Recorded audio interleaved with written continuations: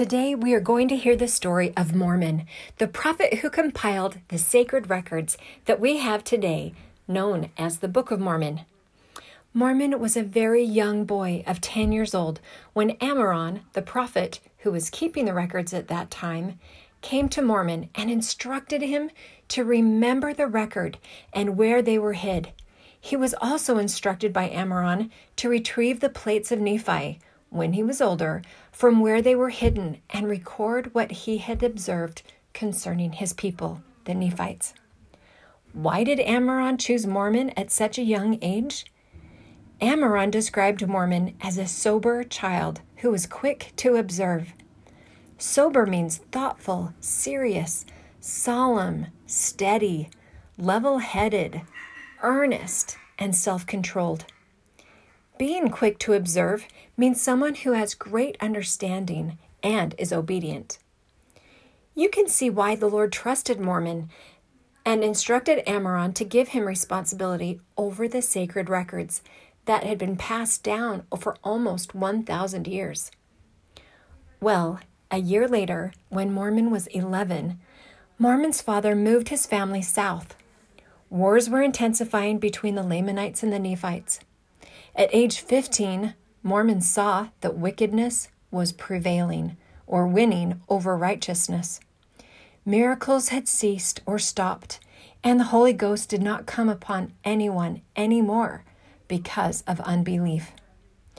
It was at this time the Lord visited Mormon, and Mormon was able to know firsthand the goodness of Jesus.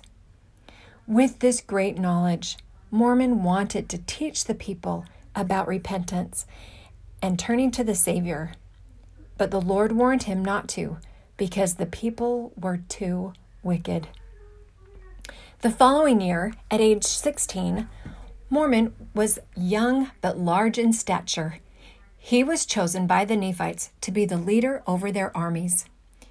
Even though the Nephites kept losing battles and getting driven from land to land, they did not repent.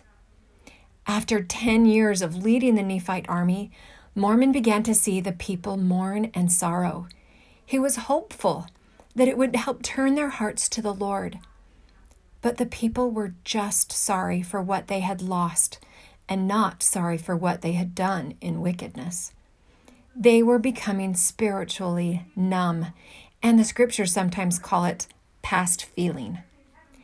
The Nephites continued to fight and kept being driven from land to land until the Nephite army and the people were in the land where Ammoron had buried the plates. Mormon was about 40 years old, and he obtained the plates and obeyed Ammoron's counsel. He made a record of what he had observed over his lifetime so far. The fighting continued between the Lamanites and Nephites throughout all of Mormon's life. At age 71, he took all the records he'd compiled and hid them unto the Lord. He'd saved out pages for his final records, as well as for his son Moroni, to record the final demise of the Nephite people.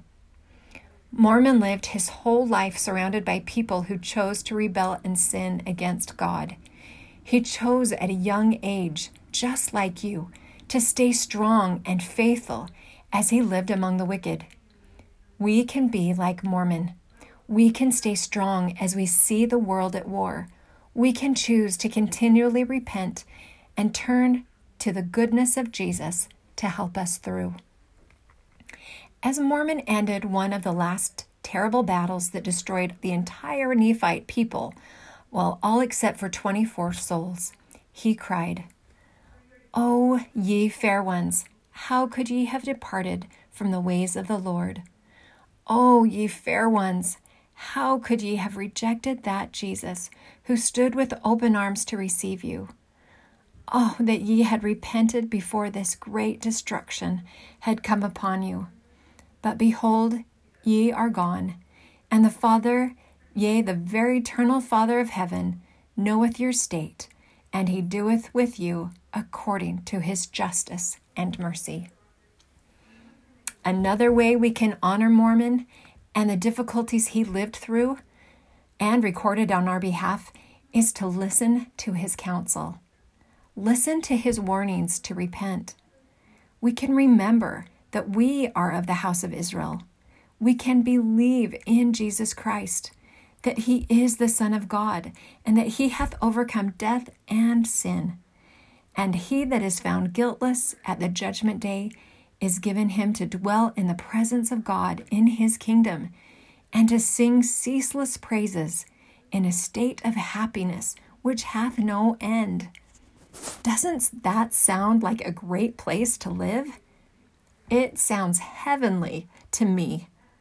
I hope that as you've learned more about Mormon, you will want to choose the righteous and happy path of following the Savior. This story can be found in the Book of Mormon, chapters 1 through 6 of the Book of Mormon. I encourage you to read it on your own and listen to the Holy Ghost as you read to know what the Lord has in store for you.